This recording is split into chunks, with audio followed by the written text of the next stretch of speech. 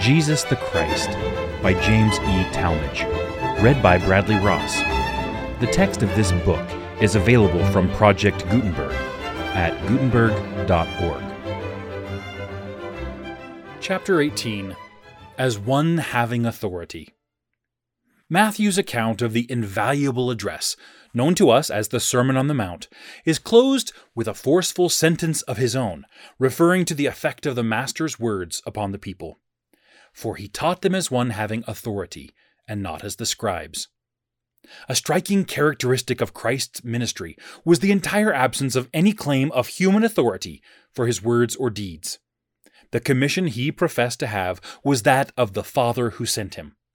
His addresses, whether delivered to multitudes or spoken in relative privacy to few, were free from the labored citations in which the teachers of the day delighted. His authoritative "I say unto you" took the place of invocations of authority and exceeded any possible array of precedent, commandment, or deduction. In this, his words differed essentially from the erudite utterances of scribes, Pharisees, and rabbis. Throughout his ministry, inherent power and authority were manifest over matter and the forces of nature, over men and demons, over life and death. It now becomes our purpose to consider a number of instances in which the Lord's power was demonstrated in divers mighty works. The centurion's servant healed. From the Mount of Beatitudes, Jesus returned to Capernaum. Whether directly or by a longer way marked by other works of power and mercy is of little importance. There was, at that time, a Roman garrison in the city. A military officer, a centurion or captain of 100 men, was stationed there. Attached to the household of this officer was an esteemed servant who was ill and ready to die. The centurion had faith that Christ could heal his servant, and invoked the intercession of the Jewish elders to beg of the master the boon desired. These elders implored Jesus most earnestly and urged the worthiness of the man who, though a Gentile, loved the people of Israel, and out of his munificence had built for them a synagogue in the town. Jesus went with the elders. But the centurion, probably learning of the approach of the little company, hastily sent other envoys to say that he did not consider himself worthy to have Jesus enter his home, from which sense of unworthiness he had not ventured to make his request in person. "But," ran the message of supplication, "say in a word, and my servant shall be healed." We may well contrast this man's conception of Christ's power with that of the nobleman of the same town who had requested Jesus to hasten in person to the side of his dying son. The centurion seems to have reasoned in this way. He himself was a man of authority, though under the direction of superior officers. To his subordinates he gave orders which were obeyed. He did not find it necessary to personally attend to the carrying out of his instructions. Surely one who had such power as Jesus possessed could command and be obeyed. Moreover, the man may have heard of the marvelous restoration of the nobleman's dying son, in accomplishing which the Lord spoke the effective word when miles away from the sufferer's bed. That the centurion's trust and confidence, his belief and faith were genuine, is not to be doubted, since Jesus expressly commended the same. The afflicted one was healed. Jesus is said to have marveled at the centurion's manifestation of faith, and turning to the people who followed, he thus spake, "I say unto you, I have not found so great faith, no, not in Israel." This remark may have caused some of the listeners to wonder. The Jews were unaccustomed to hear the faith of a Gentile so extolled.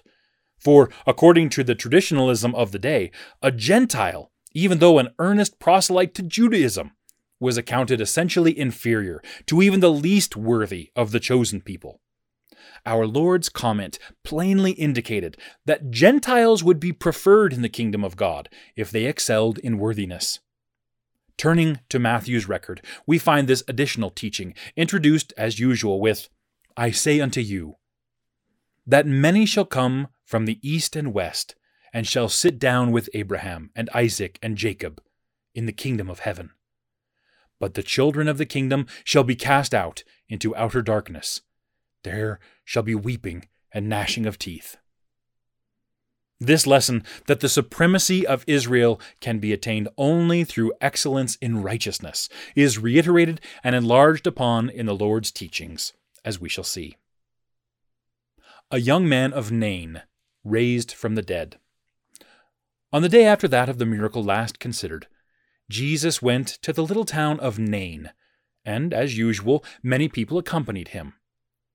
This day witnessed what in human estimation was a wonder greater than any before wrought by him.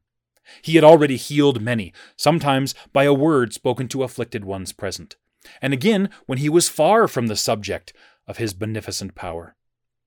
Bodily diseases had been overcome, and demons had been rebuked at his command. But, though the sick who were nigh unto death had been saved from the grave, we have no earlier record of our Lord having commanded dread death itself to give back one it had claimed.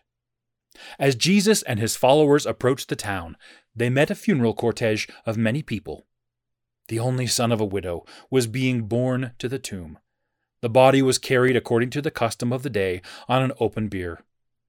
Our Lord looked with compassion upon the sorrowing mother, now bereft of both husband and son, and, feeling in himself the pain of her grief, he said in gentle tone, "Weep not."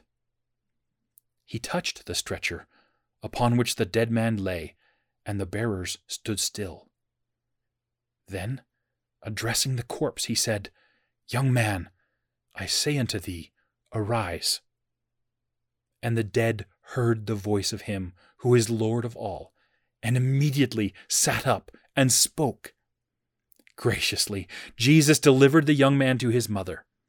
We read without wonder that there came a fear on all who were present, and that they glorified God, testifying that a great prophet was amongst them, and that God has visited his people. Reports of this miracle were carried throughout the land, and even reached the ears of John the Baptist, who was confined in the prison of Herod. The effect of the information conveyed to John concerning this and other mighty works of Christ now claims our attention. John Baptist's message to Jesus. Even before Jesus had returned to Galilee after his baptism and the 40 days of solitude in the wilderness, John the Baptist had been imprisoned by order of Herod Antipas, tetrarch of Galilee and Perea. During the subsequent months of our Lord's activities, in preaching the gospel, teaching the true significance of the kingdom, reproving sin, healing the afflicted, rebuking evil spirits, and even raising the dead to life, his forerunner, the God-fearing, valiant John, had lain a prisoner in the dungeons of Machaerus, one of the strongest of Herod's citadels. The tetrarch had some regard for John, having found him to be a holy man, and many things had Herod done on the direct advice of the Baptist, or because of the influence of the latter's general teaching. Indeed, Herod had listened to John gladly, and had imprisoned him through a reluctant yielding to the importunities of Herodias, whom Herod claimed as a wife under cover of an illegal marriage. Herodias had been and legally was still the wife of Herod's brother, Philip, from whom she had never been lawfully divorced. And her pretended marriage to Herod Antipas was both adulterous and incestuous under Jewish law. The Baptist had fearlessly denounced this sinful association. To Herod he had said, "It is not lawful for thee to have thy brother's wife." Though Herod might possibly have ignored this stern rebuke, or at least might have allowed it to pass without punishment, Herodias would not condone. It was she, not the tetrarch, who most hated John. She had a quarrel against him, and succeeded in inducing Herod to have the Baptist seized and incarcerated as a step toward the consummation of her vengeful plan of having him put to death. Moreover, Herod feared an uprising of the people in the event of John being slain by his order. In the course of his long imprisonment, John had heard much of the marvelous preaching and works of Christ. These things must have been reported to him by some of his disciples and friends who were allowed to visit him. Particularly was he informed of the miraculous raising of the young man at Nain, and forthwith he commissioned 2 of his disciples to bear a message of inquiry to Jesus. These came to Christ and reported the purpose of their visit thus: John Baptist hath sent us unto thee, saying, Art thou he that should come, or look we for another? The messengers found Jesus engaged in beneficent ministrations, and instead of giving an immediate reply in words, he continued his labor, relieving in that same hour many who were afflicted by blindness or infirmities, or who were troubled by evil spirits. Then, turning to the two who had communicated the Baptist's question, Jesus said, Go your way, and tell John what things ye have seen and heard, how the blind see, the lame walk, the lepers are cleansed, the deaf hear, the dead are raised, to the poor the gospel is preached, and blessed is he whoever shall not be offended in me. The words of John's inquiring disciples were answered by wondrous deeds of beneficence and mercy. When the reply was reported to John, the imprisoned prophet could scarcely have failed to remember the predictions of Isaiah, that by those very tokens of miracle and blessing should the Messiah be known. And the reproof must have been convincing and convicting, as he called to mind his own citations of Isaiah's prophecies, when he had proclaimed in fiery, withering eloquence the fulfillment of those earlier predictions in his own mission and in that of the mightier one, to whom he had borne personal testimony. The concluding sentence of our Lord's answer to John was the climax of what had preceded, and a further, though yet gentle rebuke of the Baptist's defective comprehension of the Messiah's mission. Blessed is he, whosoever shall not be offended in me, said the Lord. Misunderstanding is the prelude to offense. Gauged by the standard of the then current conception of what the Messiah would be, the work of Christ must have appeared to many as failure.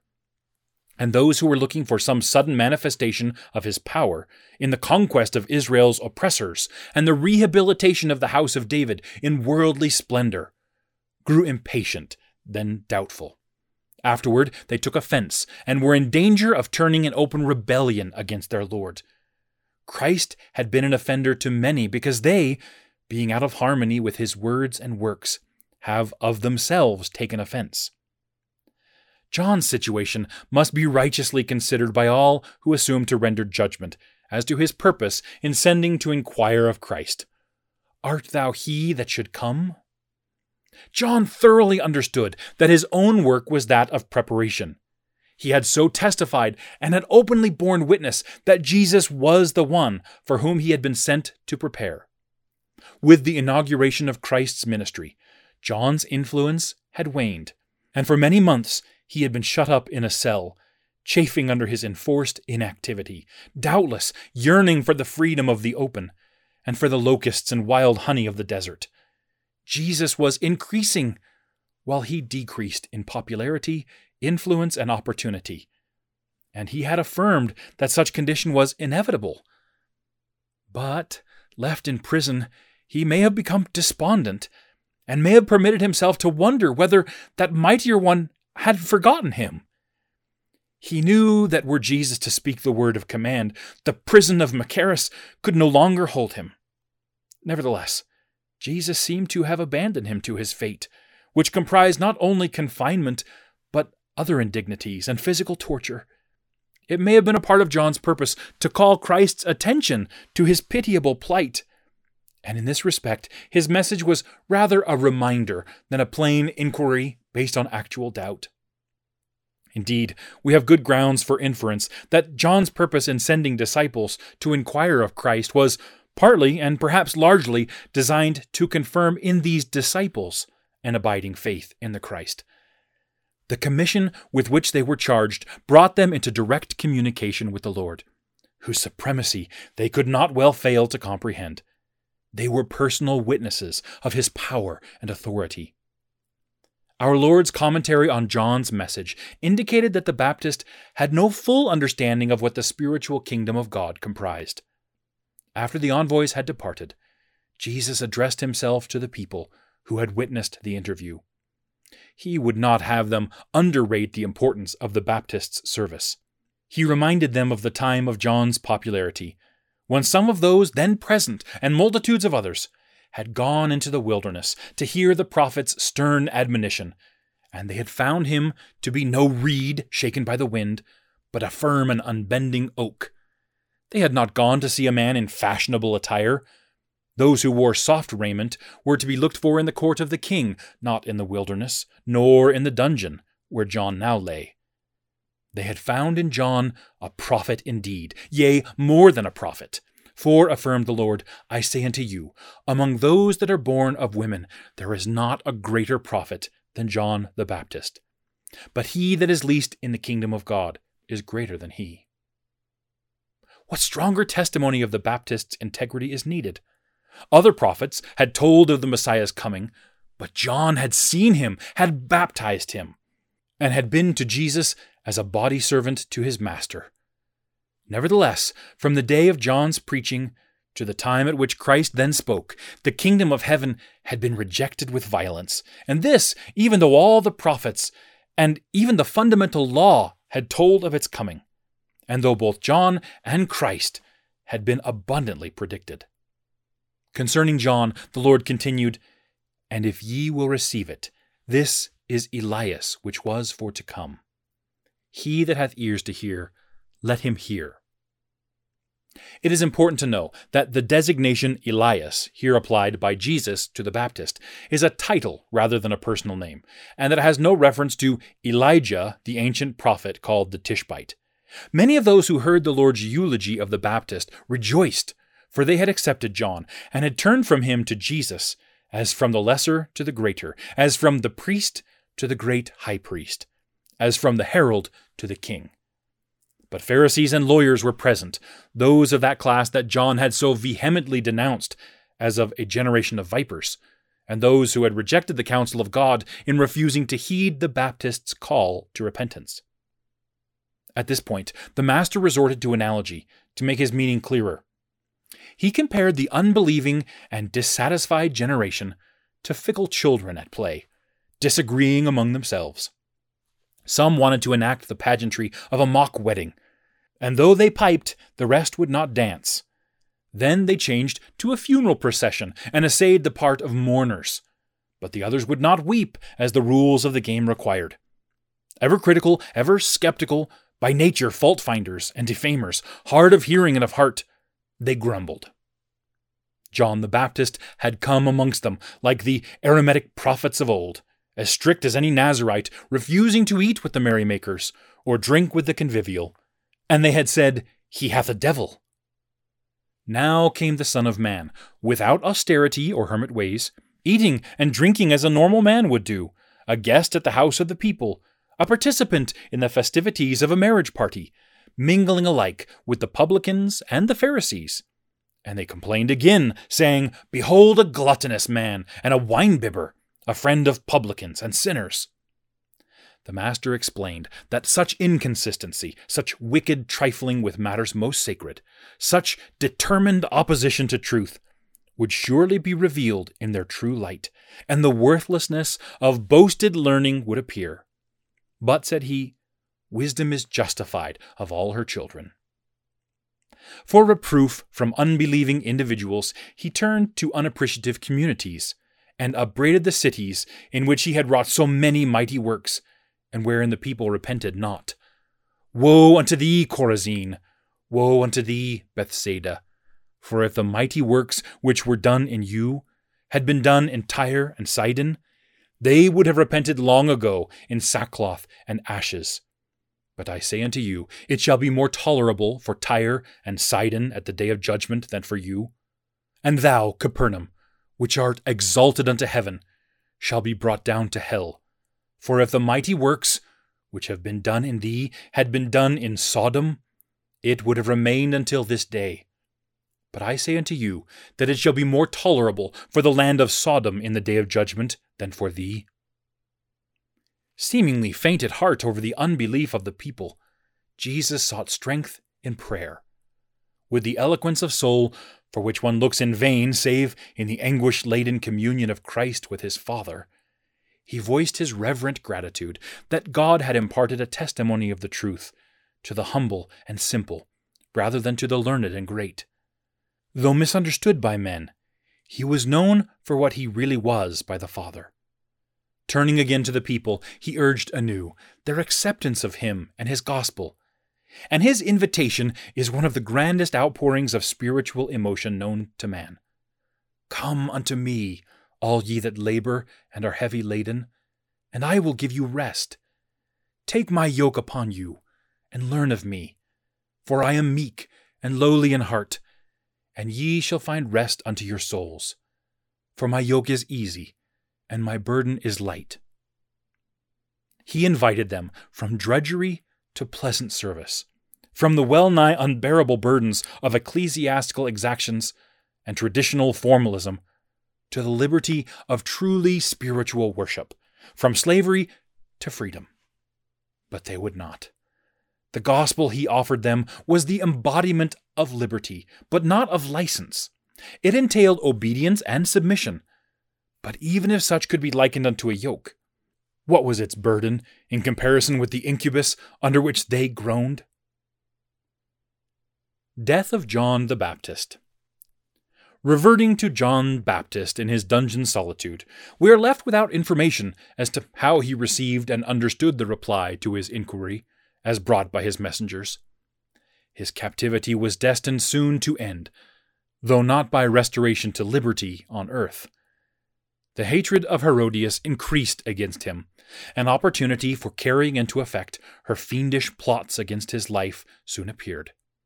The king celebrated his birthday by a great feast, to which his lords, high captains, and the principal officials of Galilee were bidden. To grace the occasion, Salome, daughter of Herodias, though not of Herod, came in and danced before the company. So enchanted were Herod and his guests that the king bade the damsel ask whatever she would, and he swore he would give it unto her, even though the gift were half of his kingdom.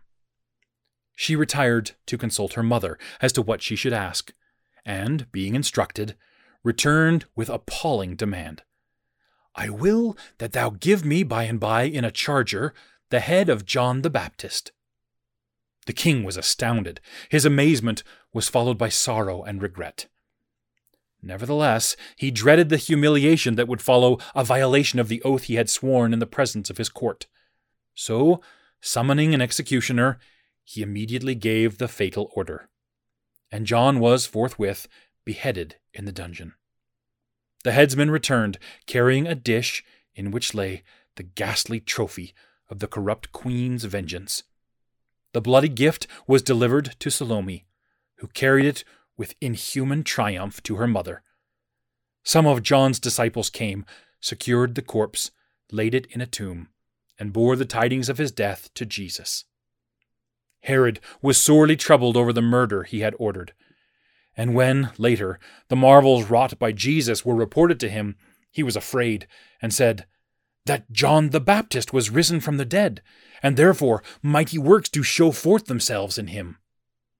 To those who dissented, the terrified king replied, "It is John, whom I beheaded. He is risen from the dead." So ended the life of the prophet-priest, the direct precursor of the Christ. Thus was stilled the mortal voice of him who had cried so mightily in the wilderness, "Prepare ye the way of the Lord." After many centuries, his voice has been heard again, as the voice of one redeemed and resurrected, and the touch of his hand has again been felt, in this, the dispensation of restoration and fullness.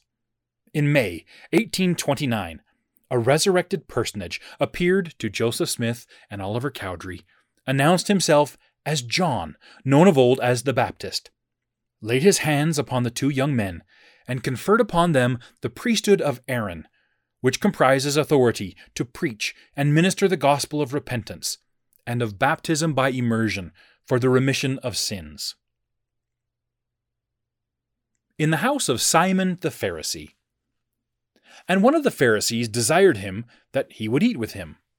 And he went into the Pharisee's house, and sat down to meat. For the place of this incident in Luke's narration of events, it appears that it may have occurred on the day of the visit of John's messengers.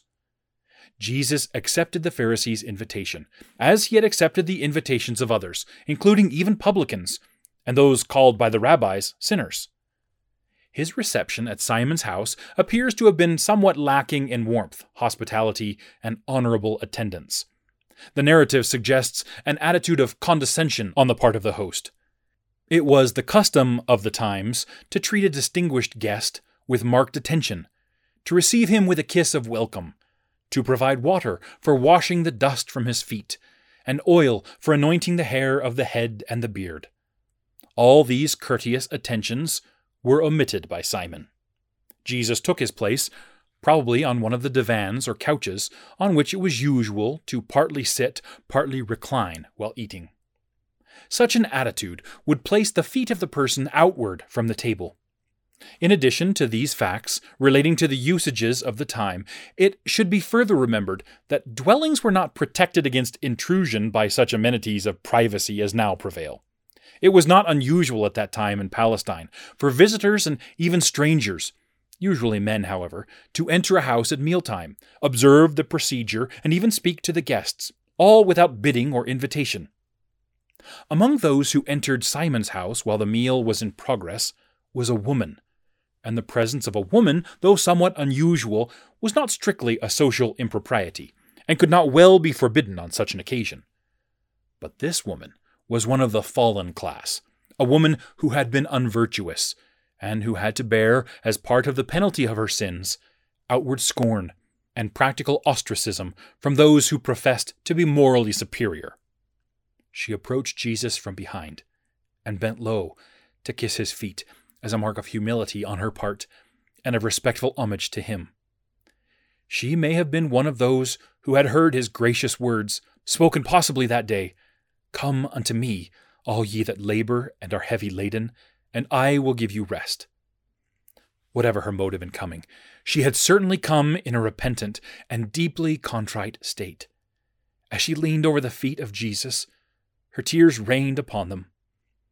Seemingly oblivious of her surroundings and of disapproving eyes watching her movements, she shook out her tresses and wiped the Lord's feet with her hair. Then, opening an alabaster box of ointment, she anointed them, as a slave might do to his master. Jesus graciously permitted the woman to proceed unrebuked and uninterrupted in her humble service, inspired by contrition and reverent love. Simon had observed the whole proceeding.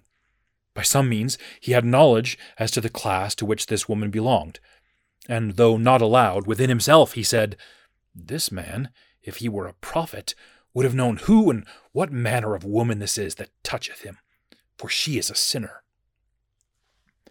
Jesus read the man's thoughts, and thus spake, "Simon, I have somewhat to say unto thee."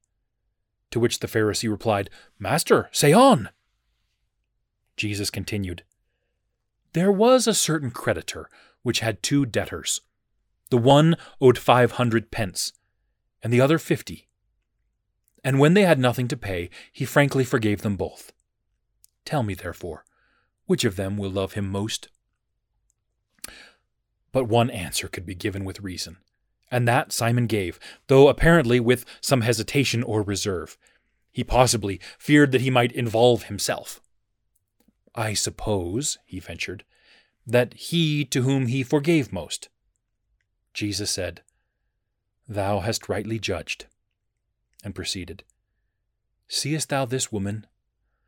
I entered into thine house.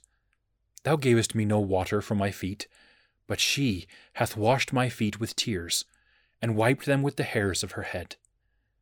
Thou gavest me no kiss, but this woman, since the time I came in, hath not ceased to kiss my feet. My head with oil thou didst not anoint, but this woman hath anointed my feet with ointment." The Pharisee could not fail to note so direct a reminder of his having omitted the ordinary rites of respect to a specially invited guest. The lesson of the story had found its application in him, even as Nathan's parable had drawn from David the king a self-convicting answer. "Wherefore," Jesus continued, "I say unto thee, her sins, which are many, are forgiven. For she loved much. But to whom little is forgiven, the same loveth little. Then to the woman he spake the words of blessed relief. Thy sins are forgiven. Simon and the others at table murmured within themselves, Who is this that forgiveth sins also? Understanding their unspoken protest, Christ addressed the woman again, saying, Thy faith hath saved thee. Go in peace. The latter part of the narrative brings to mind another occasion on which Christ granted remission of sins, and because of opposition in the minds of some hearers, opposition nonetheless real because unvoiced, had supplemented his authoritative utterance by another pronouncement. The name of the woman who thus came to Christ, and whose repentance was so sincere as to bring to her grateful and contrite soul the assurance of remission, is not recorded. There is no evidence that she figures in any other incident recorded in Scripture. By certain writers, she has been represented as the Mary of Bethany, who, shortly before Christ's betrayal, anointed the head of Jesus with spikenard. But the assumption of identity is wholly unfounded, and constitutes an unjustifiable reflection upon the earlier life of Mary, the devoted and loving sister of Martha and Lazarus. Equally wrong is the attempt made by others to identify this repentant and forgiven sinner with Mary Magdalene, no period of whose life was marked by the sin of unchastity so far as the Scriptures aver. The importance of guarding against mistakes in the identity of these women renders advisable the following addition to the foregoing treatment. In the chapter following that in which are recorded the incidents last considered, Luke states that Jesus went throughout the region, visiting every city and village, preaching the gospel of the kingdom, and showing the glad tidings thereof. With him on this tour were the 12, and also certain women which had been healed of evil spirits and infirmities, Mary called Magdalene, out of whom went 7 devils, and Joanna, the wife of Chuza, Herod's steward, and Susanna, and many others, which ministered unto him of their substance.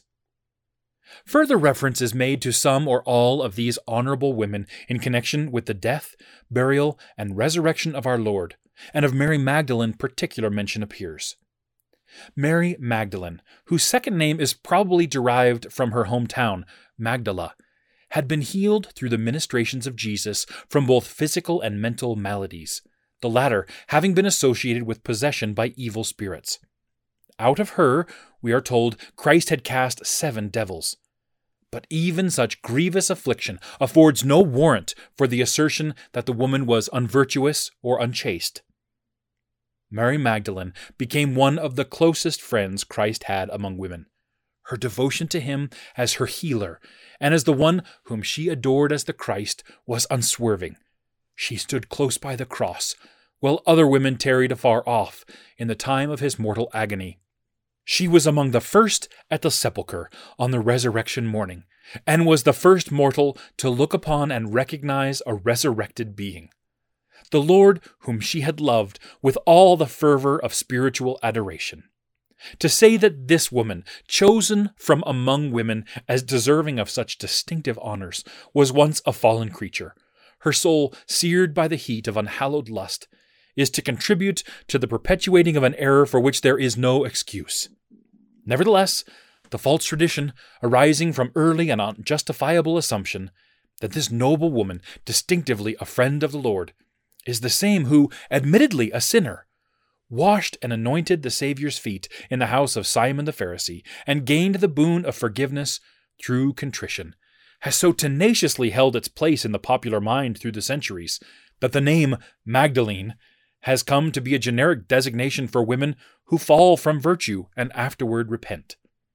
We are not considering whether the mercy of Christ could have been extended to such a sinner as Mary of Magdala is wrongly reputed to have been. Man cannot measure the bounds nor fathom the depths of divine forgiveness. And if it were so, that this Mary and the repentant sinner who ministered to Jesus as he sat at the Pharisees' table were one and the same, the question would stand affirmatively answered. For that woman, who had been a sinner, was forgiven. We are dealing with the scriptural record as a history, and nothing said therein warrants the really repellent though common imputation of unchastity to the devoted soul of Mary Magdalene. Christ's authority ascribed to Beelzebub. At the time of our Lord's earthly ministry, the curing of the blind, deaf, or dumb was regarded as among the greatest possible achievements of medical science or spiritual treatment, and the subjection or casting out of demons was ranked among the attainments impossible to rabbinical exorcism. Demonstrations of the Lord's power to heal and restore, even in cases universally considered as incurable, had the effect of intensifying the hostility of the sacerdotal classes, and they, represented by the Pharisaic party, evolved the wholly inconsistent and ridiculous suggestion that miracles were wrought by Jesus through the power of the prince of devils, with whom he was in league. While the Lord was making his second missionary tour through Galilee, going through all the cities and villages, teaching in their synagogues, and preaching the gospel of the kingdom, and healing every sickness and every disease among the people, the absurd theory that Christ was himself a victim of demoniacal possession, and that he operated by the power of the devil, was urged and enlarged upon until it became the generally accepted explanation among the Pharisees and their kind. Jesus had withdrawn himself for a time from the more populous centers, where he was constantly watched by emissaries, whom the ruling class had sent from Jerusalem into Galilee. For the Pharisees were in conspiracy against him, seeking excuse and opportunity to take his life. But even in the smaller towns and rural districts, he was followed and beset by great multitudes, to whom he ministered for both physical and spiritual ailments. He urged the people to refrain from spreading his fame, and this he may have done for the reason that at that stage of his work, an open rupture with the Jewish hierarchy would have been a serious hindrance, or possibly he desired to leave the rulers, who were plotting against him, time and opportunity to brew their bitter enmity, and fill to the brim the flagons of their determined iniquity. Matthew sees in the Lord's injunctions against publicity a fulfillment of Isaiah's prophecy that the chosen Messiah would not strive nor cry out on the streets to attract attention, nor would he use his mighty power to crush even a bruised reed, or to quench even the smoking flax. He would not fail nor be discouraged, but would victoriously establish just judgment upon the earth for the Gentiles as well as, by implication, for Israel. The figure of the bruised reed and the smoking flax is strikingly expressive of the tender care with which Christ treated even the weakest manifestation of faith and genuine desire to learn the truth, whether exhibited by Jew or Gentile. Soon after his return from the missionary tour referred to, an excuse for the Pharisees to assail him was found in his healing of a man who was under the influence of a demon, and was both blind and dumb. This combination of sore afflictions, afflicting body, mind, and spirit, was rebuked, and the sightless, speechless demoniac was relieved of his threefold burden. At this triumph over the powers of evil, the people were the more amazed and said, "Is not this the son of David?" In other words, can this be any other than the Christ we have been so long expecting? The popular judgment so voiced maddened the Pharisees, and they told the almost adoring people, "This fellow doth not cast out devils, but by Beelzebub, the prince of devils." Jesus took up the malicious charge and replied thereto, not in anger, but in terms of calm reason and sound logic. He laid the foundation of his defense by stating the evident truth that a kingdom divided against itself cannot endure, but must surely suffer disruption. If their assumption were in the least degree founded on truth, Satan, through Jesus, would be opposing Satan. Then, referring to the superstitious practices and exorcisms of the time, by which some effects, as we class today under mind cures, were obtained, he asked, "If I by Beelzebub cast out devils, by whom do your children cast them out? Therefore, they shall be your judges." And to make the demonstration plainer, by contrast, he continued, "But if I cast out devils by the Spirit of God, then the kingdom of God is come unto you. By the acceptance of either proposition, and surely one was true, for the fact that Jesus did cast out devils was known throughout the land, and was conceded in the very terms of the charge now brought against him. The accusing Pharisees stood defeated and condemned. But the illustration went further. Jesus continued, "Or else how can one enter into a strong man's house and spoil his goods, except he first bind the strong man, and then he will spoil his house?" Christ had attacked the stronghold of Satan, had driven his evil spirits from the human tabernacles of which they had unwarrantably taken possession. How could Christ have done this had he not first subdued the strong man, the master of devils, Satan himself? And yet those ignorant scholars dared to say in the face of such self-evident refutation of their own premises that the powers of Satan were subdued by satanic agency. There could be no agreement, no truce nor armistice between the contending powers of Christ and Satan. Offering a suggestion of self-judgment to his accusers, that they might severally decide on which side they were aligned, Jesus added, "He that is not with me is against me, and he that gathereth not with me scattereth abroad." Then, the demonstration being complete, and the absurdity of his opponent's assumption proved, Christ directed his thoughts to the heinous sin of condemning the power and authority by which Satan was overcome. He had proved to them, on the basis of their own proposition, that he, having subdued Satan, was the embodiment of the Spirit of God, and that through him the kingdom of God was brought to them. They rejected the Spirit of God and sought to destroy the Christ, through whom that Spirit was made manifest. What blasphemy could be greater? Speaking as one having authority, with the solemn affirmation, "I say unto you," he continued, "all manner of sin and blasphemy shall be forgiven unto men. But the blasphemy against the Holy Ghost shall not be forgiven unto men. And whosoever speaketh a word against the Son of Man, it shall be forgiven him. But whosoever speaketh against the Holy Ghost, it shall not be forgiven him, neither in this world, neither in the world to come." Who among men can word a more solemn and awful warning against the danger of committing the dread unpardonable sin? Jesus was merciful in his assurance that words spoken against himself as a man might be forgiven. But to speak against the authority he possessed, and particularly to ascribe that power and authority to Satan, was very near to blasphemy against the Holy Ghost, for which sin there could be no forgiveness. Then, in stronger terms, which developed into cutting invective, he told them to be consistent. If they admitted that the result of his labors was good, as the casting out of devils surely was, to be likened unto good fruit, why did they not acknowledge that the power by which such results were attained, in other words, that the tree itself was good? Either make the tree good and his fruit good, or else make the tree corrupt and his fruit corrupt, for the tree is known by his fruit.